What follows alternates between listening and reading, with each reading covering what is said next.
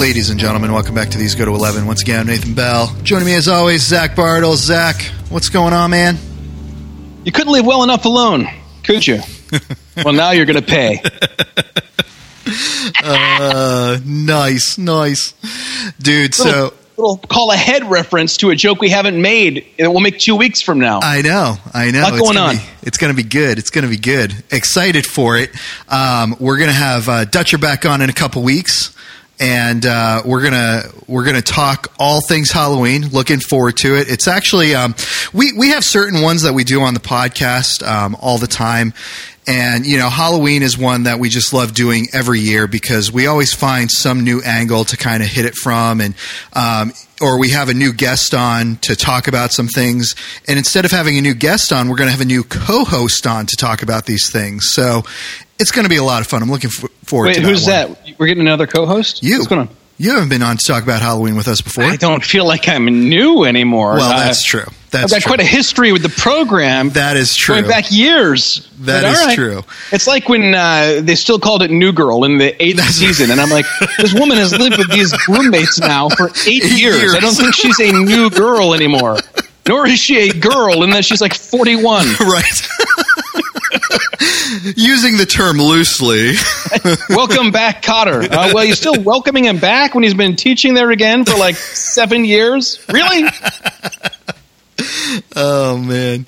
But still excited because we haven't talked Halloween yet. So, yes, we've talked Christmas at Halloween, but we haven't talked Halloween.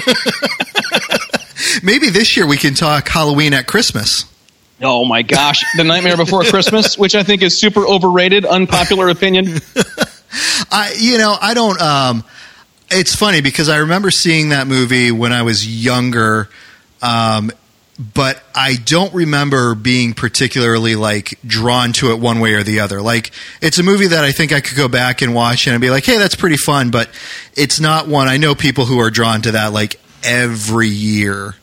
Yeah, that's the big tradition. And I mean, you can't ever understand that. It's always related to the place in life, the first few times you watched it, and a season of life, not the movie itself. Right. Yeah, that's true. That's fair enough. Actually, but Nathan, have you ever thought about this, man? What's that? Everything you've ever done was when you were younger. That is true. Deep, man. Dude, you're going deep on this podcast. I don't know if my brain can handle it. Well, they legalized marijuana up here, so...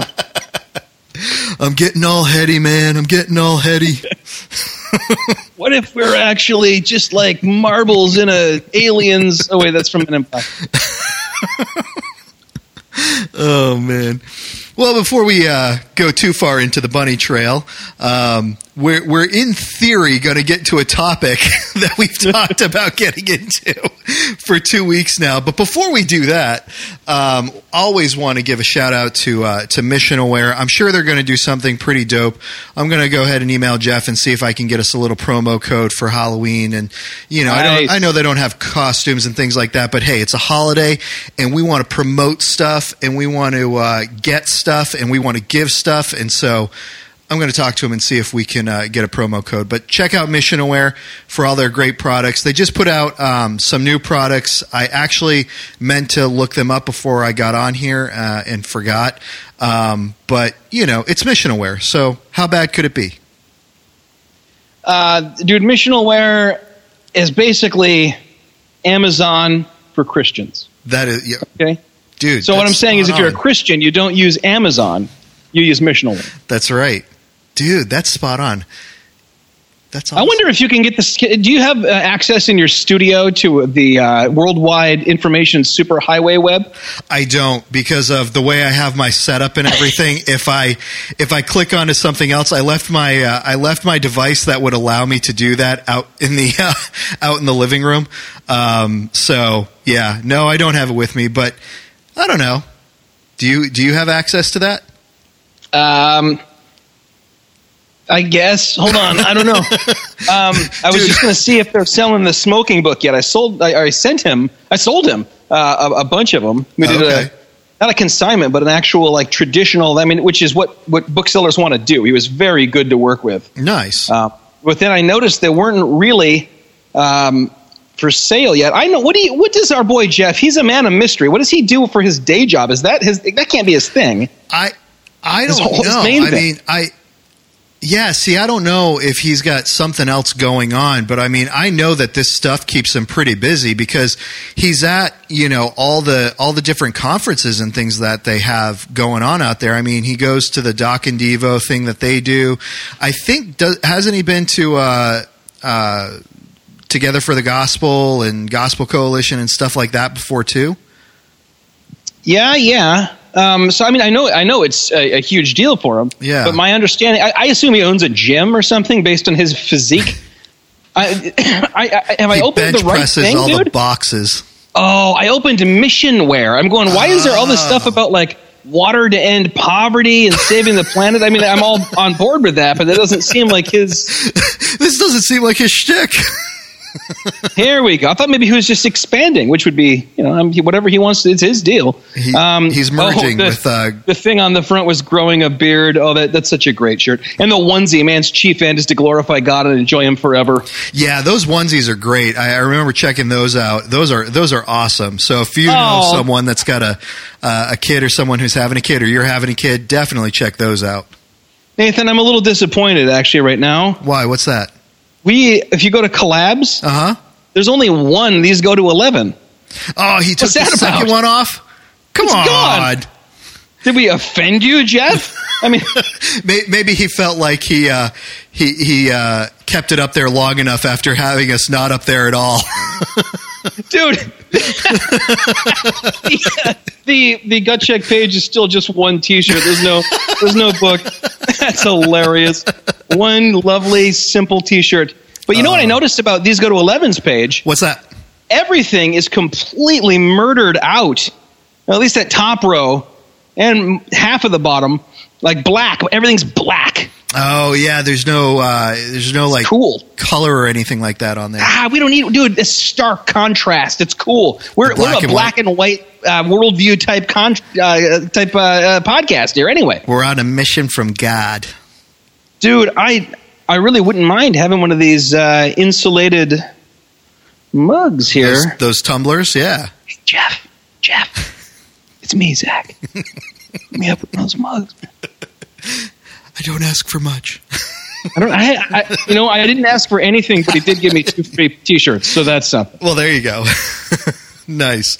Anyway, Missional Wear does a super spectacular job, and you know what? They've paid us in forever. Will always draw my gratitude is just a platform and putting us there alongside Doc and Devo and the Happy Rant and the Reform Pub. I mean, that's an honor. That's very cool. Yeah, I mean, those guys, I mean, they get tons. I mean, we're talking, hundreds of thousands of listens and downloads. I mean, from Happy Rant, you go on there and you look at their downloads in an episode. I mean, and same thing with all those other guys. And I don't know why, but I know. Yeah. Dude, so I didn't, out of just spite, I didn't post a podcast on the other one on Gut Check for a month and a half. Right.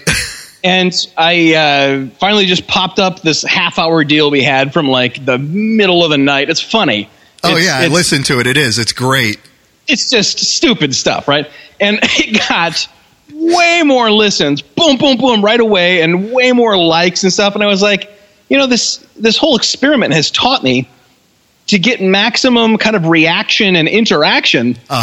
You gotta keep the people wanting more. Yeah, it works for us, you and I, to come out about every week. Yep. But for some reason, and I guess it works for the Happy Rant too. But for some reason, me and Ted, we gotta keep the people, their stomachs growling, if you will. Keep them longing.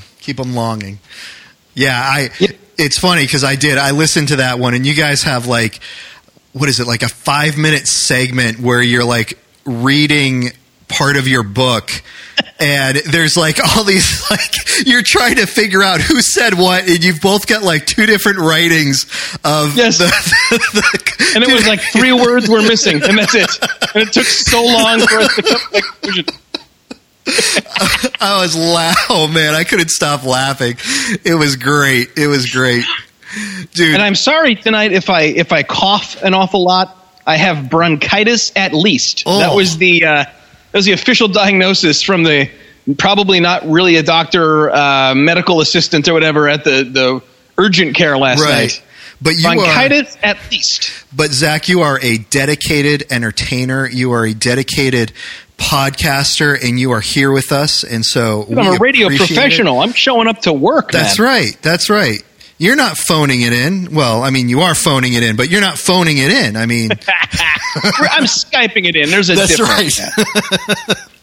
and let me tell you, this doctor, he told me like 4 times I look good. Like for your age or for your health? No, like my appearance. Oh, okay. I mean, I had a tie and a jacket on, but I think the place was so swamped with just like slacker college students, because I live right on top of Michigan State University. Oh, okay. And they all wanted like notes that they didn't have to go to class, because he offered me a work note, and I'm like, nah, I kind of, largely supervise myself day to day. Right. And he's like, oh man, how old are you? And I'm like, I'm 40. And he goes, oh, you look good. And then he just kept saying it. And he said it one too many times. It went from being like a compliment to being creepy. Maybe he was hoping you'd drop him your number or something. Well, he had it. It's all in my Oh, man. So, hey, Nathan, what's this topic you want to talk about? I haven't heard one about it. You've never brought it up. I know, right?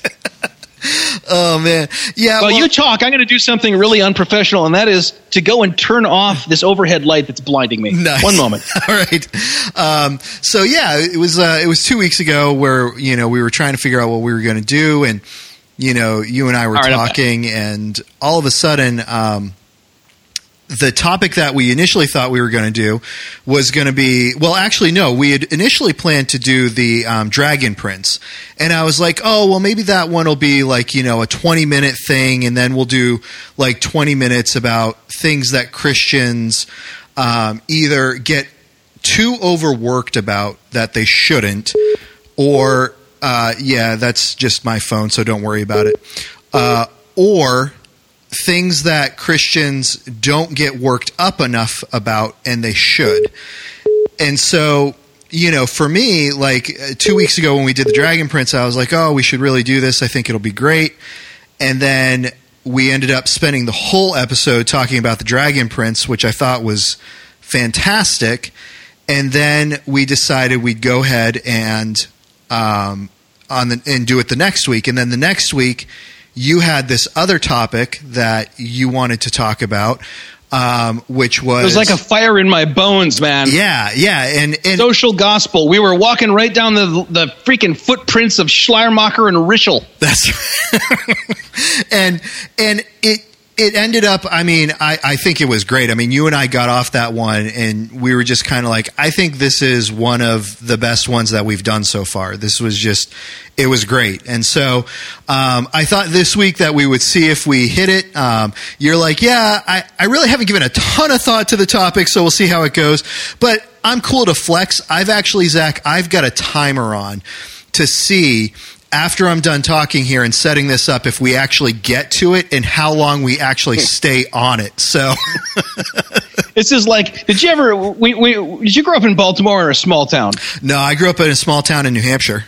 So you probably had that one business that one building in the business district that couldn't keep it's a Chinese restaurant for 9 months, then it's a frozen yogurt place, and then it goes back to being a Chinese restaurant. It was cursed. It just turned over and over.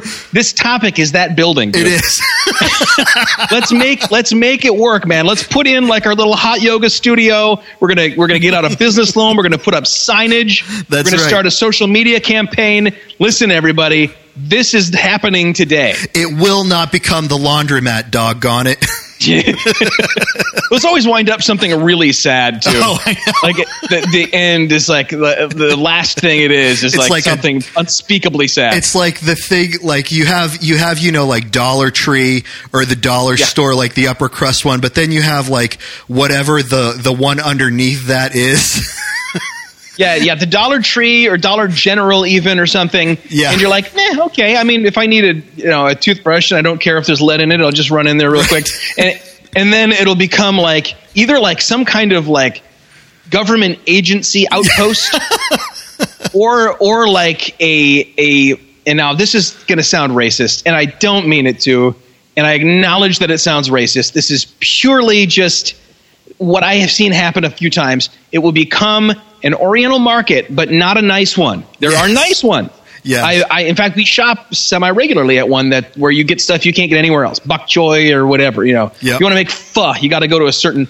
But there are the dirty ones, just like there are the dirty, American markets. Oh, yeah. There are the gross ones where you walk in and it smells like you just walked into the back of Petco. And that's the ultimate destiny for that building, man. That's right. But it's not the ultimate destiny. That's not what we're going to do here. That's right. This topic's going to come back and it's going to be like a Five Guys or something, and everyone's going to love it. That's They're not right. going to remember those years when it was, it was all that turnover. Oh, man. All right, let's see if we can hit it. I got the timer going. Here we go. This was kind of, Zach, I was thinking about this just in light of, I look around on social media, and I do my best to stay out of making comments on things. A lot of the stuff I post on Facebook is really just, on my personal page, it's really kind of innocuous, and it's funny, humorous, or it's like food stuff because I love food. So, these. And you're always sending me private messages about wanting to sell the Cutco knives. You want me to sell that under you? That's right. I'm setting up a pyramid scheme. You're my first. That doesn't count as getting off topic. So. And so a lot of the times I'm looking at things and someone will post a comment and it'll be something about a movie, or it'll be something about politics, or it'll be something about even social things. We spent a lot of time talking about that last week. And I feel like you always have those trolls who are willing to jump in and start the first bit of barbing at whatever the person said or did on either side of the argument, and then all of a sudden it just snowballs into something absolutely ludicrous and ridiculous. And I started kind of looking at that and looking at the greater kind of scheme of, well, who's actually getting involved in a lot of these conversations? Is it people who aren't believers or people who are believers? And it's a fair mix, but I notice people who are saying that they're believers are jumping into these things, and they seem to be jumping in full force. And it had me scratching my head going, is this really where we as Christians should be burning our credit, for lack of a better word? Is this where we should be jumping in? Is this where we should be putting our efforts in and fighting against in Facebook, in Twitter, in social media? I really, more and more I see these things, I'm just not seeing productive public conversations going on. And I feel like people are making mountains out of molehills in a lot of these instances. Do you notice that? Do you find that at all when you're kind of going through social media and looking through things? Not a bit, man. What I see is mostly everybody is very even-keeled. They don't get emotional, and every interaction actually moves the dialogue forward. A lot of minds are changed. A lot of perspectives are kind of widened and broadened, and people thank each other for the opportunity to think about an opposing viewpoint. It's always what polite kind of people you're and cordial. No, man. And what's funny is I don't know if it's, when you're born and live half your life with no such thing as the internet, and then by the time you've already had a kid, by the time social media is a thing. I don't know if it's social media evolving and maturing, or if it's just me getting older and maturing. But it is very, very rare for me to even if I see somebody like making a big deal out of something stupid and getting all upset, I will rarely even like kind of dip in and say, guys, come on, maybe not. I'm not touching it. Yeah. It's just poison. Yeah. It's going to drag down everyone who gets it's Korah's rebellion, man. If you get close, this earth is going to swallow you up. So I don't. I've been trying really hard to steer clear. Although I will, and this is probably sinful, I will read a stupid interaction that goes spinning out of control and get all sorts of kind of humorous takeaway. And that's out of my basest instincts, but yeah, I see it everywhere. Yeah. Yeah. To me, I think one of the things that I see as just totally being blown up out of proportion and going totally crazy and sideways is particularly, I'm involved in a couple of different media groups online. Popcorn Theology is one, and then there are a few others. There's some gaming groups that I'm involved in. And I find it interesting how many times somebody will ask a question about something, and immediately somebody feels the need to point out the quote-unquote wrong thing that they're doing in watching or playing such a thing, I remember when Deadpool came out and somebody was just asking a question. Has anyone here seen Deadpool, and what are your thoughts?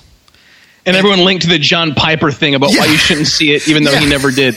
Right, and that's exactly what happens. Is all of a sudden you have people jumping into the middle of these conversations where A, they haven't seen it, or B, you're right, they're linking it to people who haven't seen it, and they have their opinion and views on it. And I'm like, that's not even what this guy asked. This guy simply asked if there were people who had seen it and what your thoughts are. And it's funny because then people will respond and say, oh yeah, I saw it. I thought it was great. If you're sensitive to these things, just kind of watch out. But other than that, enjoy type thing. And it's like, then all of a sudden you have it de-evolving into, well, I can't believe you would watch that. And it, it goes on and on and on. And I'm looking at these things, and again, primarily you have some people in these groups who aren't believers, but you have a lot of them primarily who are. And I'm like, why are we making such a big deal out of these things? And can't we just let the guy ask a question, let somebody answer, and then let this gentleman make up his own mind about whether or not he's going to see it? But that's not what's happening in a lot of cases, and I'm bringing up this one specific instance with media, and it happens all over the place with almost everything. What are some things that you notice and see where people are kind of blowing something out of proportion that really shouldn't be or didn't even start that way? Well, I think anytime someone asks for a kind of balanced position or insight into something that even tangentially elbows into the political arena, it's just going to blow up into a partisan. You're one move from. Does anyone know exactly what Proposition A means for our local county school board? To Hillary's a 33rd degree Mason and blah blah blah. That's always going to happen. Yeah. What you're describing. With the games and the movies is I tried to coin a term once, which is to holify. Okay. And what it is, it's a phenomenon that I bump into it fairly regularly in ordinary spoken conversation or usually internet social network type sites. And it means basically the holifier is it's kind of a relative of the story topper. The story topper. Yeah. You've got this story. They've got I got pulled over twice and I got pulled over 9 times in one day. Right. Or they're a one upper. Yeah. But in a spiritual sense. Yeah. So basically what they do is they can strike anytime, regardless of subject being discussed. They spew this uber spiritual stuff, and that's all. And it leaves the one being holified with the impression that I'm not holy enough in how I've expressed myself or in what I'm consuming or with anything. And it sounds absurd and random, and I wonder what the outsider who's not a believer even thinks of it. But it can begin with just like a quip, like do you ever just get down on your knees and thank God that you know me and you have access to my dementia, right? Like this is a quote from George Costanza. Yep. You say that on Facebook and someone says, no, I thank God that I know him and I have access through him through Jesus Christ. Boom. Holified. Yeah. Right? Yeah. Or you say, I hate it when people cut you off in traffic because they're texting and they're eating or they're putting on makeup and they say, hate. How's that Christ-like? Right? Something like that. You should be on your knees praying for these people, not complaining about them on Facebook. Anything. Or hey, look at this video, man. Channing is awesome. And they say, no, man is awesome. The only thing that's awesome is God alone, or holified. And so I'm really sensitive to that because I find it to be not the only thing that I hate about it is that it's annoying. I mean, I get where they're coming from. Right. I don't want to be corrected by you when you just don't understand the context of what's being said or the tone in which it's being said. Yeah. Now, when it comes to, when today somebody asked a friend of mine who's a pastor, has anyone seen Jack Ryan? Mm-hmm. And I don't know, have you seen it? No, I haven't. I've been meaning to because I heard it was really good. I'll tell you what, Jim Halpert has really upped like the pranks he plays on people. Now he shoots them, but, which I kept thinking. I'm like, well, Jim, why are you being so? I couldn't quite get my mind around it, but I answered, and a few other people were like, well, here's some good and some bad. All in all, it's probably worth the time. And then another guy comes in with another pastor in our same denomination with. My wife and I watched 2 episodes of it, and there was nudity in language, and it's incompatible with being a Christ follower, and blah blah blah. And it was very like, here's the final word on it. Right. And in my mind, I'm going, okay, so you're clearly implying that everyone who came before and said, yeah, maybe check it out, is not holy, not Christ-like. Right. So what? In many cases, there are certain things that surely no Christian probably should watch, but that line is hard to determine, and where the line is not completely cut and dried, we have, disputable matters. Right. And so someone saying, I come in here and dictate that you cannot watch this and still be a Christian is showing themselves to be the weaker brother. Yeah. And at that point, then, I guess it's the responsibility of the stronger brother just to say, okay. Right. And not get into the argument, not get into the debate, and just say, I won't bring this up because it will offend you. And in the sense of it may cause you to sin. And I certainly don't want to do that. Yeah. Yeah. Well, and I think even greater, some of the reasons why I've chosen in more recent years not to engage in those things isn't necessarily for the sake of the brother, even though it should be. It's more for the sake of the unbeliever who's looking on. And I know for me that's become more of my motivation in not engaging in those things is, like you said, what are the unbelievers who are looking on? What are they thinking about this? And I feel like, if I can just not respond, then hopefully that's a better testimony than this person who just responded and condemned, like you said, everyone who came before them for watching whatever it is. And so, yeah, I mean, it's fascinating to me what really gets under people's skin. And I feel like really is that what we're gonna, is that, like I said, is that what we're gonna burn our credit on right now when it comes to portraying Christ is, you shouldn't be watching this. You shouldn't be doing that. And I find it fascinating how many times that happens. And I'm wondering, Zach, if, as a pastor over the years, different people that you've, observed and counseled and talked to, is it almost a lack of maturity, do you think, where they truly believe that, this is a critical issue of the Bible and the gospel, and so I have to speak about this, or is this just?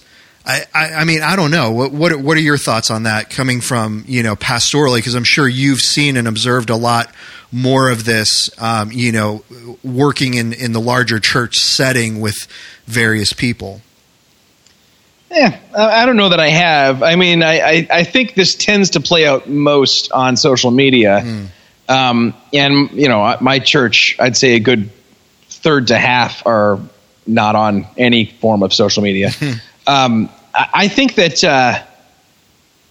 I think it may be related to both maturity and to personality. Maturity in the sense of, kind of cage stage adjacent type stuff, when someone is, either a new believer or like newly passionate about their faith. It's the reason that we have the Calvinist cage stage thing is because you go, oh my gosh, all of a sudden I see that I've been missing something and I can't get back the time that I was missing it. And so my mission's got to be to make sure that nobody else ever misses it. Right. And by whatever means necessary. And I think the same kind of thing can happen when someone's a nominal Christian and maybe they start, attending and getting involved in church more regularly, reading their scriptures, trying to actually live a holy life where maybe before it was kind of skate by. And suddenly they see in everyone else their own past mistakes. So now I have to, it's my job, it's my God-given mission to point them out, to spare them what I can't go back and spare myself. I think there might be some of that. It's like a cage stage situation where, work on you, and maybe all of us as Christians, it's been, quote unquote refuted. Even, I think there was even a, those videos, about love sinners and hate your own sin. Right. I don't know that that's horrible advice. Right. I mean, we should hate the sin in our culture and we should call sin, absolutely. Sure. But first and foremost, man, if we were all concerned with ourselves, we'd see a lot less of this going off about these little offenses we see in other people's, they're not even usually the main point of the statement. Right. But something they accidentally might have even said or been a little bit less than precise about. Yeah. If we were more focused on how I'm becoming more holy rather than how you need to, I probably, we'd see that. And so it's related, I think, to maturity, but also just some people have a personality, I do, that tends toward enjoying kind of, not even like angry arguing, just kind of crossing sabers and kind of verbal fencing for fun. I was on the debate team in college. I think it's fun. And I don't think there's anything wrong with that. I mean, that's how, in certain Jewish traditions, that's how you learn, debating the topics. Yep. It's quite possible that was part of Jesus' religious training. I think the thing is not to resort to the ad hominem, and when our example for people debating stuff is now the 24-hour news cycle, where everyone's basically implying the other person is the devil. Right. I don't know, maybe we need a moratorium on this in America, where we just say, we're not going to debate, quote unquote, anything for a few years, and we're just going to take some time to work on us. Yeah. Yeah. And I think too, the thing is, because I'm very similar to you in that I enjoy debating with people. I enjoy the argument, which is why I had to be so careful when we had the gentleman on earlier who wrote the book on atheism. And I went back and listened to that Careful podcast. with that phrase. Somebody who wrote the book on something often means they're a real expert. Well, and that's the thing is, I went back and listened to that podcast, and I was like, I let myself get sucked into a debate format more than I really wanted to. And I appreciate you, Zach, because you really pulled things more around in that conversation and in that topic. And I think it's important to realize who you're talking to, and to make sure that they're engaging on the same level as you. Because I have a friend, I actually have a couple friends who we both we all enjoy that debating aspect, and we'll be talking about something and we can switch views in a heartbeat and play devil's advocate, but we all know we enjoy that perspective, and we enjoy the argument, and we enjoy getting different views and thinking about things differently and having that perspective. And so we understand that. And I remember when I was so much younger than I am now, having that mentality and then realizing that, oh, not everybody likes this. This isn't, people don't enjoy this. Like, I'm having when I was about 14, I was like, oh, my mom doesn't like this? Right. I just thought we were having fun here. Yeah. She's next to tears. Well, it's hysterical because I one of my friends that I grew up with, he and I were like that, and I still keep in contact with him and his folks, and she's like, I remember so many times listening to the two of you thinking you were just like your friendship was over because of this, and then you'd be back doing it the very next day and thinking the same thing, and it's like, no, we loved it. We were so passionate about what we were talking about, and it didn't matter, which side we were taking. We were just passionate about it because we enjoyed the banter back and forth, and we enjoyed listening to the perspectives that came out, and it was fun. And I remember it got me into trouble when I was first married, and my wife just looking at me going, I am not having fun. I do not enjoy this. You need to stop. And it took me a while to really get out of that mindset and mentality with her that, she's not looking to, for somebody to talk with like that. She's, more plain and straightforward, and, she's not looking for somebody, to jump in and play devil's advocate on something.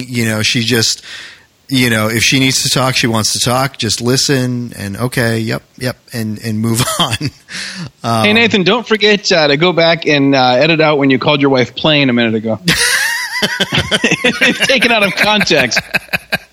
Yeah, my wife is the same way, and it did take a while. I think we were still engaged when I realized this just unless it's very, very lighthearted. It can't get heated in a fun way as an argument. It's going to seem like a fight. Yeah. But I mean, I don't even know if you know sometimes when you're doing it, Nathan, because do you remember when we were talking to that guy who wrote that book, who self-published the book on atheism, and you were like, dude, I could crush your windpipe as if it were a styrofoam cup. And he was just quiet for a while.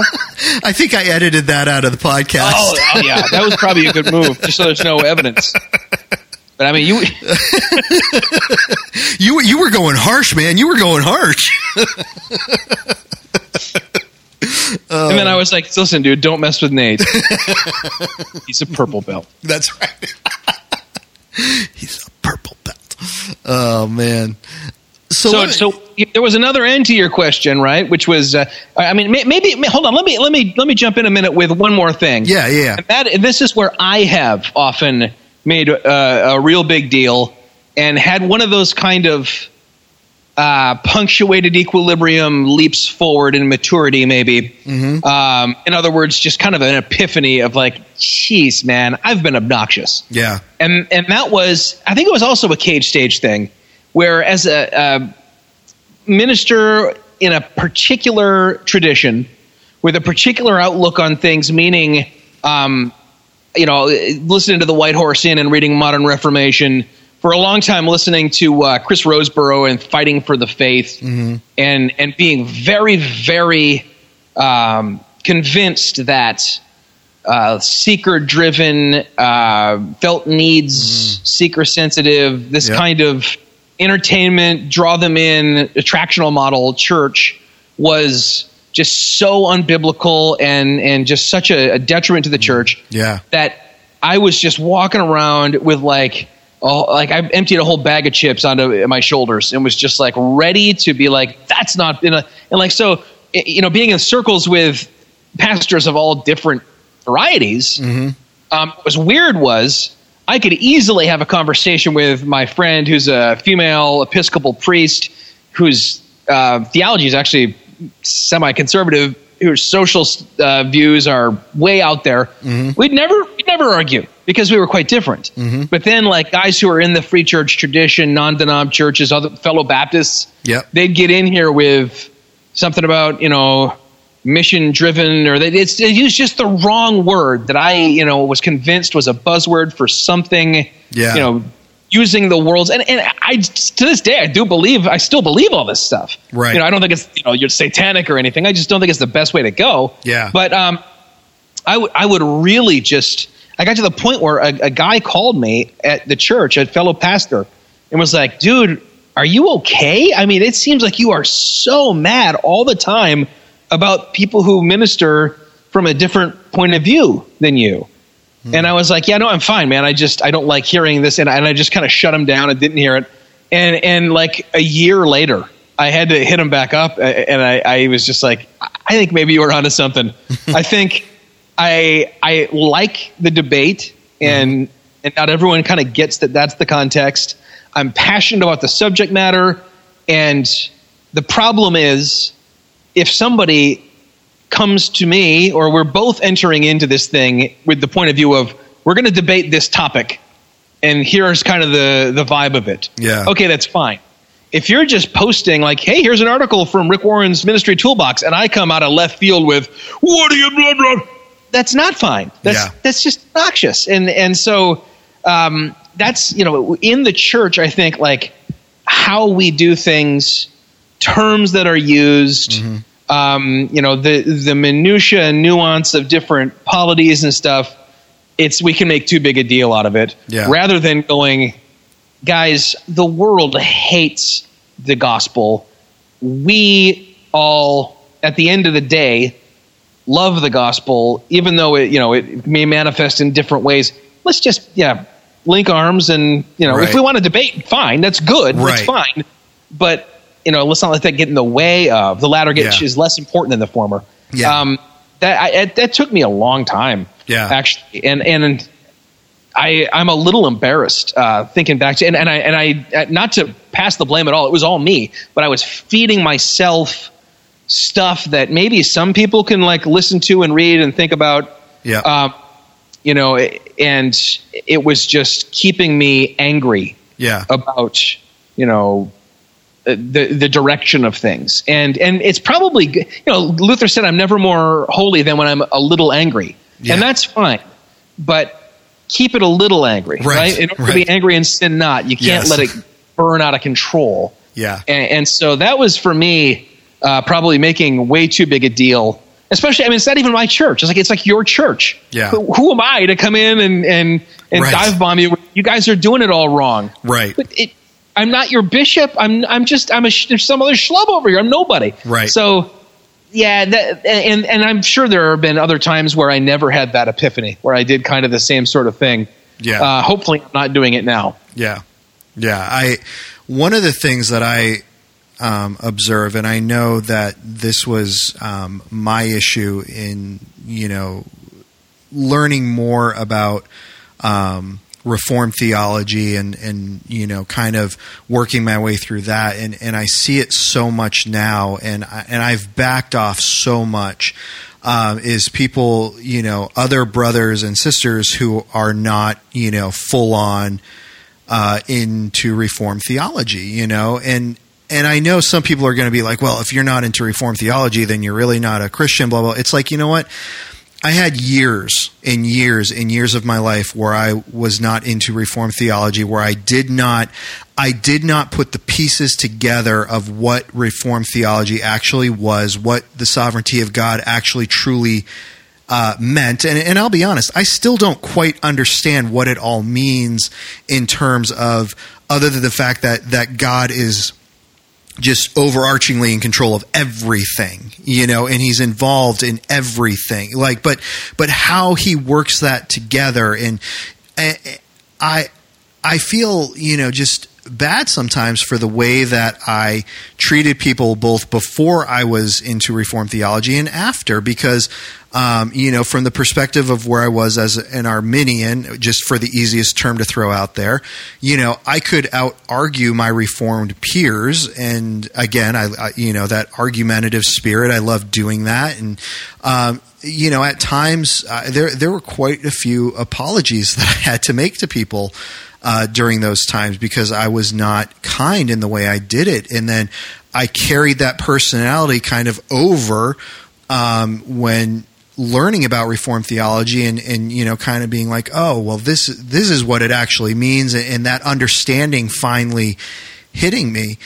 And I feel like in the Reformed circle, in general, we do a poor job at acknowledging that, you know, our brothers and sisters in Christ who, you know, I don't care if you want to call them unreformed, I don't care if you want to call them Arminian, whatever, but, you know, these are our brothers and sisters in Christ who put their faith and trust in Jesus Christ. They don't understand the full complement, and even those that do understand it and are just like, I disagree with you on these points and these points and these points. Like, there's so much fire and, you know, just vitriol that goes out to from our camp into those groups, and I find that sad at times, because I think it's important. I think there are certain things that are understood better from the perspective of being Reformed, but at the end of the day, you know, we don't have every single aspect of doctrine and theology correct and right. And, you know, to extend someone else that and say, you know what, you're not at that point yet where you understand that, you know, and maybe you never will be, and that's okay. That sounds like a little bit of a condescending approach to it. I know, but do you understand what I'm getting at and what I'm saying? Well, yeah, you're talking cage stage Calvinism, and it's what the hilarious thing is, but not hilarious is. It's a complete lack of extending any grace to someone because you've discovered the doctrines of grace. Right. And it's, you know what I think is the ultimate cure for that, dude? What's that?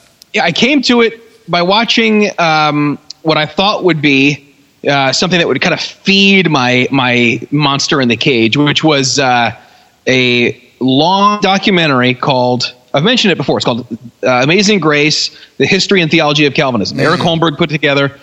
He's a guy who used to do like Hell's Bells and the rock and roll stuff. Yep. And it had D. James Kennedy, R.C. Sproul. It had R.C. Sproul Jr. doing a lot of good work. And excuse me, Tom Ascol, a lot of guys. And then it had a bunch of quotes from Calvin. And I noticed about halfway through, I'm like, there have been like 25 quotes from John Wesley. So I jotted down all the works by Wesley that he cited. Yeah. And I went back and read them. And I went, holy smokes, this guy was so in tune with who God is. Yeah. And so and such a hero to me at this point. That, I mean, this notion I had in my mind that you were never going to move beyond a certain kind of elementary understanding of theology unless you embraced Reformed theology, went right out the window. Yeah. I was like, there's literally no ceiling on. There's no brand name requirement for becoming incredibly wise and holy. Yeah. Wesley was just such a godly guy, and yeah, obviously there's huge differences in theology. Right. Perfection, sinless perfection, and the approach to baptism and stuff, but 90% of what he wrote, I can read and be not only encouraged by, but challenged by, and want to be, I kind of want to be more like him, because I see that even when he dropped the ball, it just made him want more and more to please God. Yeah. And he understood grace. The notion of prevenient grace and stuff. And I don't think that's right on. But at the end of the day, I think with maturity too, and maybe this is emblematic. It's not just Calvinism and Arminianism. It's a lot of stuff. Yeah. I feel like the wiser I get, the more I realize both Calvinist and Arminian are describing something they only see one side of the sphere. Right. And much of the time we're describing the same thing from two different angles. Yeah.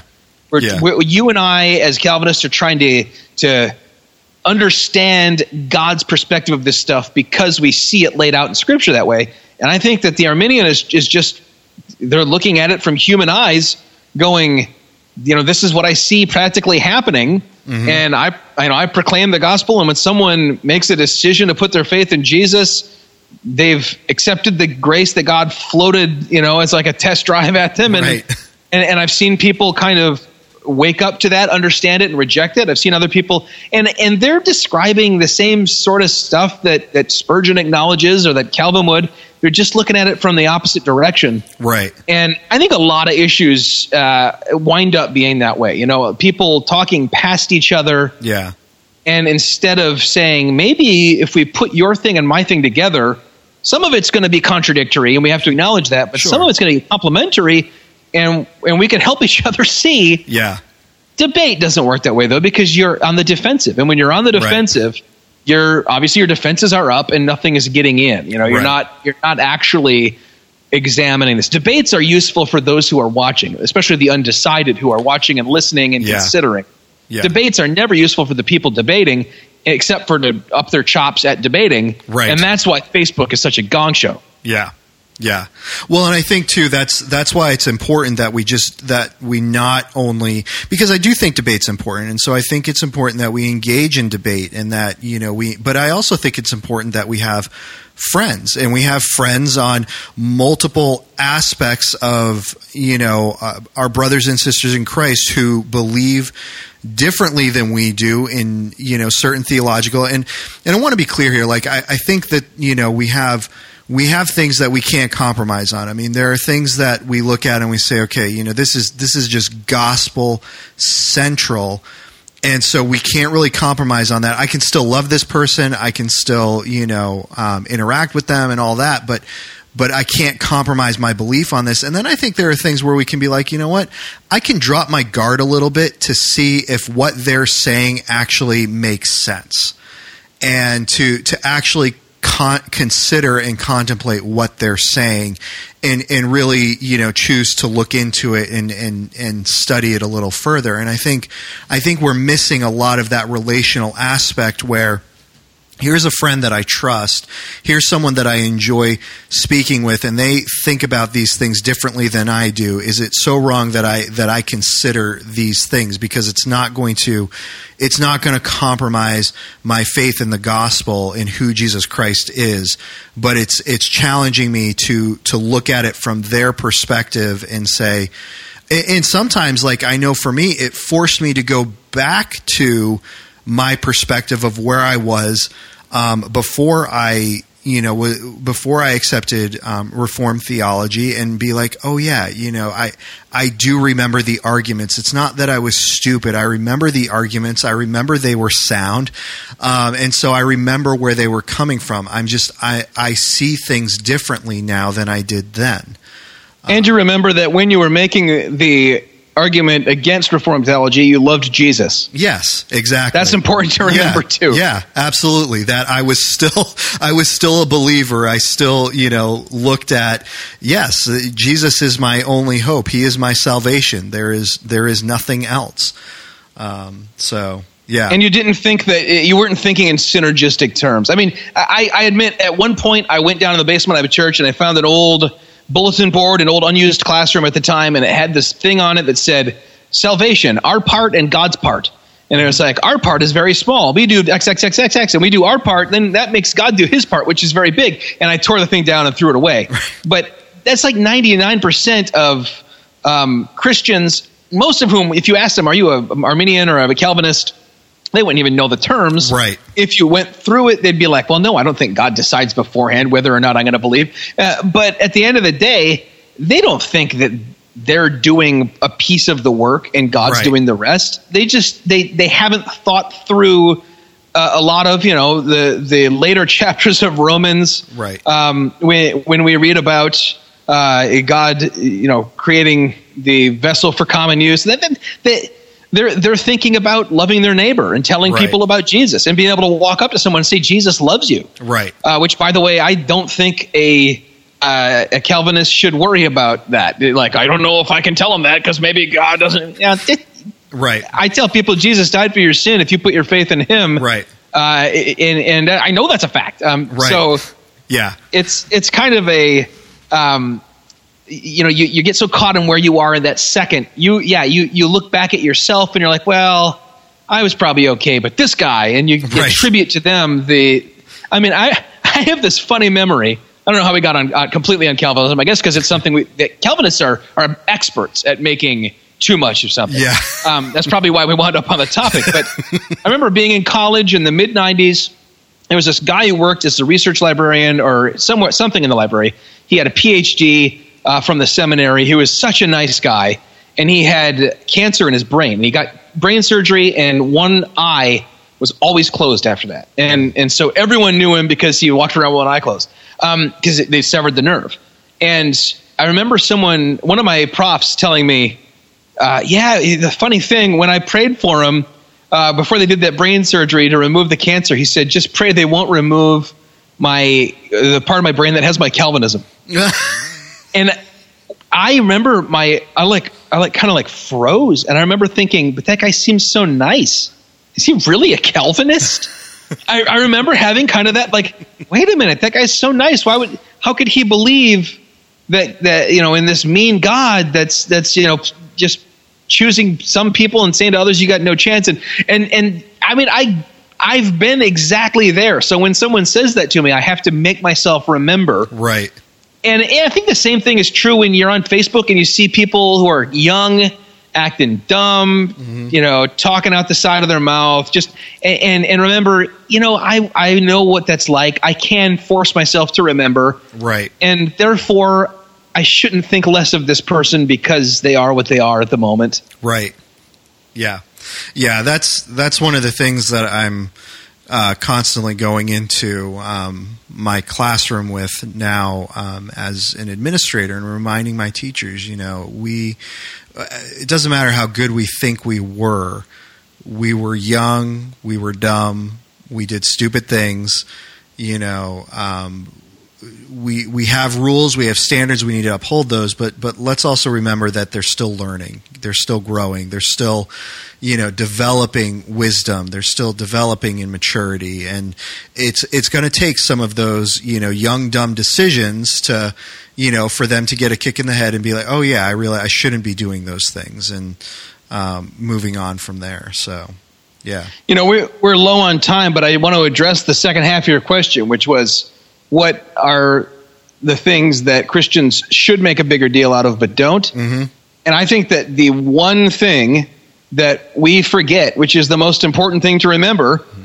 but we're so caught up in all this other stuff, is that all those houses that you drive by when you're going to this church, when you're going to work, when you're wherever you're, all these people everywhere eating their dinner, getting up in the morning, driving next to you, a bunch of them, the majority of them are on their way to hell. Yeah. And our job is to tell them about Jesus. And we barely make a big deal out of that anymore. Yeah. And what's funny is I will argue all day long that Reformed theology and being very theological and deep expository preaching and inductive Bible study, none of these things really have in the history of the church hamstrung outreach or missions or evangelism. Mm-hmm. In fact, my church is named after the greatest Baptist missionary, the first American Baptist missionary, the first American foreign missionary, Adoniram Judson, and he was a hardcore Calvinist. We look at people like William Carey, mm-hmm. and the notion that we can't fail at evangelism because of the doctrines of grace. And even though that's historically true, I look around at, the people that were in my life when I was kind of just a kid at church, a youth group kid, mm-hmm. and we had a lot of passion about reaching the lost. And when I look around at kind of my, curated over the past 10 years, 1,000 friends on Facebook, probably 350 of them are just people, Phil Johnson, Frank Turk, and these 7 other people were friends in common. So we joined up and we're all, we're the same breed of cats, mm-hmm. and we like each other. I just don't see the passion for reaching the lost and the urgency and the lamenting. And I'm not those 2 guys I just mentioned by name. I don't mean them. Right. I mean in general. Right. When you're in a place of just kind of simple Christianity, yeah. There tends to be, I think, more of an emphasis on that sad fact, and that we need to do something about it. Yeah. And when you get into, well, I mean, we've got so much to discuss here, and we're so learned, and and this is all true, and it's deep, and it's important. It's easy to let those things push out the just kind of take up the brain space that used to keep me up at night going, what can I do tomorrow to show someone the gospel? Yeah. Yeah. No, and I agree, and I feel like we feel like we don't make a big enough deal about grace, because I think if we did, we would understand everything that you're talking about, Zach, that it's grace, God's grace in my life that should compel me to go out and preach the gospel to people. That understanding of who I am without Christ, and that there are people all around me who don't know Christ, that is what should compel me to go out there and preach the gospel, so that they can experience that same freedom that I've experienced, and have that same freedom that I have. And yeah, I agree 100%. Is we've lost sight of simply going to your neighbor and being like, hey, do you want to come over my house Saturday night and have a burger? Do you want to get together and go out and talk and do something? And I have a group of friends that I love getting together with, and part of the reason why I love getting together with them is because I know that most of the people who I'm going to be around when I'm with these particular group of friends aren't believers. And so I love it because they enjoy hanging out with me, and they're confused that I can hang out and have a good time and call myself a Christian. And so I've had some amazingly fascinating conversations with these people in the midst of that. And, saying, I don't know what your perspective is on Christianity, but, if you're going to, look at, freedom, and, you want to be free, and you don't want to be bogged down by, all these things. I mean, that's why I'm free. I have the freedom to hang out with you guys, and I'm not worried. And, they know that they can be real around me, and they don't have to watch their language and this, that, and the other. And I like that. And it's not that I'm any less of a Christian. Some people will hear that and be like, well, you must be doing something because you're not offending them properly enough with the gospel. And I would say, no, I'm not annoying them with the gospel. They know clearly what my position is on certain things. They'll go and they'll, drink till they're drunk, but they know I won't, and are you talking about Greg Dutcher now? That's right. Oh, by the way, I don't know if I told you this, but I've decided to start a whisper campaign that Greg Dutcher is a secret drinker. There's nothing secret about it.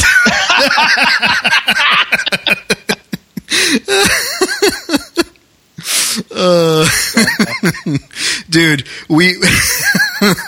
I got to be careful now. But we used to, when we first started doing the podcast, we used to get together for dinner all the time. And there may have been a 6-pack or 2 involved. Oh, man. Church discipline. Church. When you're the founding pastor, all you got to do is just, if somebody says it, just kick them out. Just throw them off the Mars Hill. Throw them off the bus. The pile of bodies behind the bus. Let the bodies hit the floor. Oh, man. Yeah, you remember when Weird Al... stop your timer. We're off track. Remember when Weird Al came out with his version of Another One Bites the Dust, and it was Another One Rides the Bus? Yes. And another gets on, and another gets on. Can we... Can next episode we just talk about Weird Al songs the whole time? I would love that so much. Amish Paradise? I feel like Weird Al is an absolute genius of our generation. Oh, yeah. Yeah, just eat it. And you know what's hilarious? So that dude plays all those instruments, and he's ridiculously talented guy.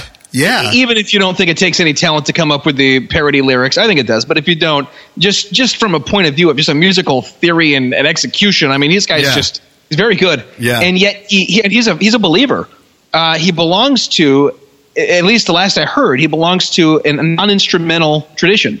Oh, wow. So they sing a cappella, and there are all these, I believe, convoluted reasons why they think instruments, especially mechanical instruments, are kind of the devil. Yep. But I think it's Church of Christ Non-Instrumental or one of those. Good people, good solid teaching and everything. I don't have any beef with them. I just think that's kind of funny and a little ironic. Right. That this guy that we've all heard, poke your eyes out. Yep. He's playing all the stuff you hear on his albums. Yep. But when he goes to church, he's just singing. And I'd pay to hear Weird Al like earnestly, without any tongue in cheek or anything, just singing like "I Could Sing of Your Love Forever." Oh yeah. What if he came up with a totally straight worship album, no shtick? Oh man, that would be so cool. You know what? Let's have him on next week and talk about that. Have your people call his people. I'm right on it. Oh, man. Actually, it's funny because you mentioned Weird Al. I mean, another one, I don't know if you remember Mark Lowry and all the stuff that he did. I mean, all that stuff was absolutely phenomenal. I enjoyed all of his music. I enjoy good parody songs. I think he did the Baby Baby, where it was all the words from Song of Solomon. Yes, he was singing them to his girlfriend. But there was a group that tried really hard to be like the Christian Weird Al. It was called Apologetics with an X.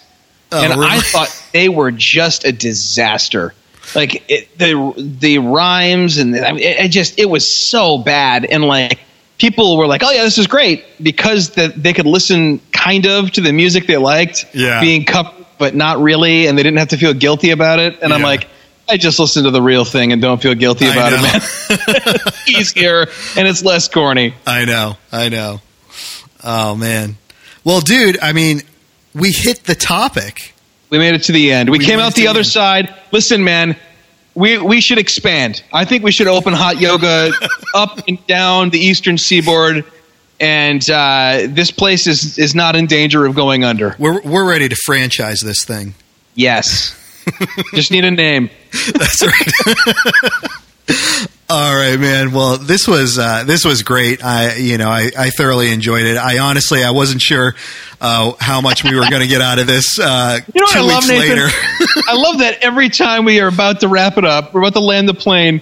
You like how God the Father pronounced each day's work after he had created, the expanse between the water above and the water below, and he looked at it and he said, "Well, this is good." You always do that with our app, and it's a nice up way to end it. Like this has been good. This is great. It's been enjoyable. Well, I feel like I don't know how well it would go over if we got to the end. It was like, all right, well, this was a load of crap. Now, what are we going to do next? Once in a while, that's true, though. This was iffy at best. Maybe I'll try to think about that the next time. Like, just have a really honest assessment about the podcast. Well, you just wasted an hour of your life, and you'll never have it back. We just dropped the Casbah. Oh man. Oh, all right, dude. Well, we're gonna go ahead and sign off now. Zach, we just rocked the Casbah. Please go to 11.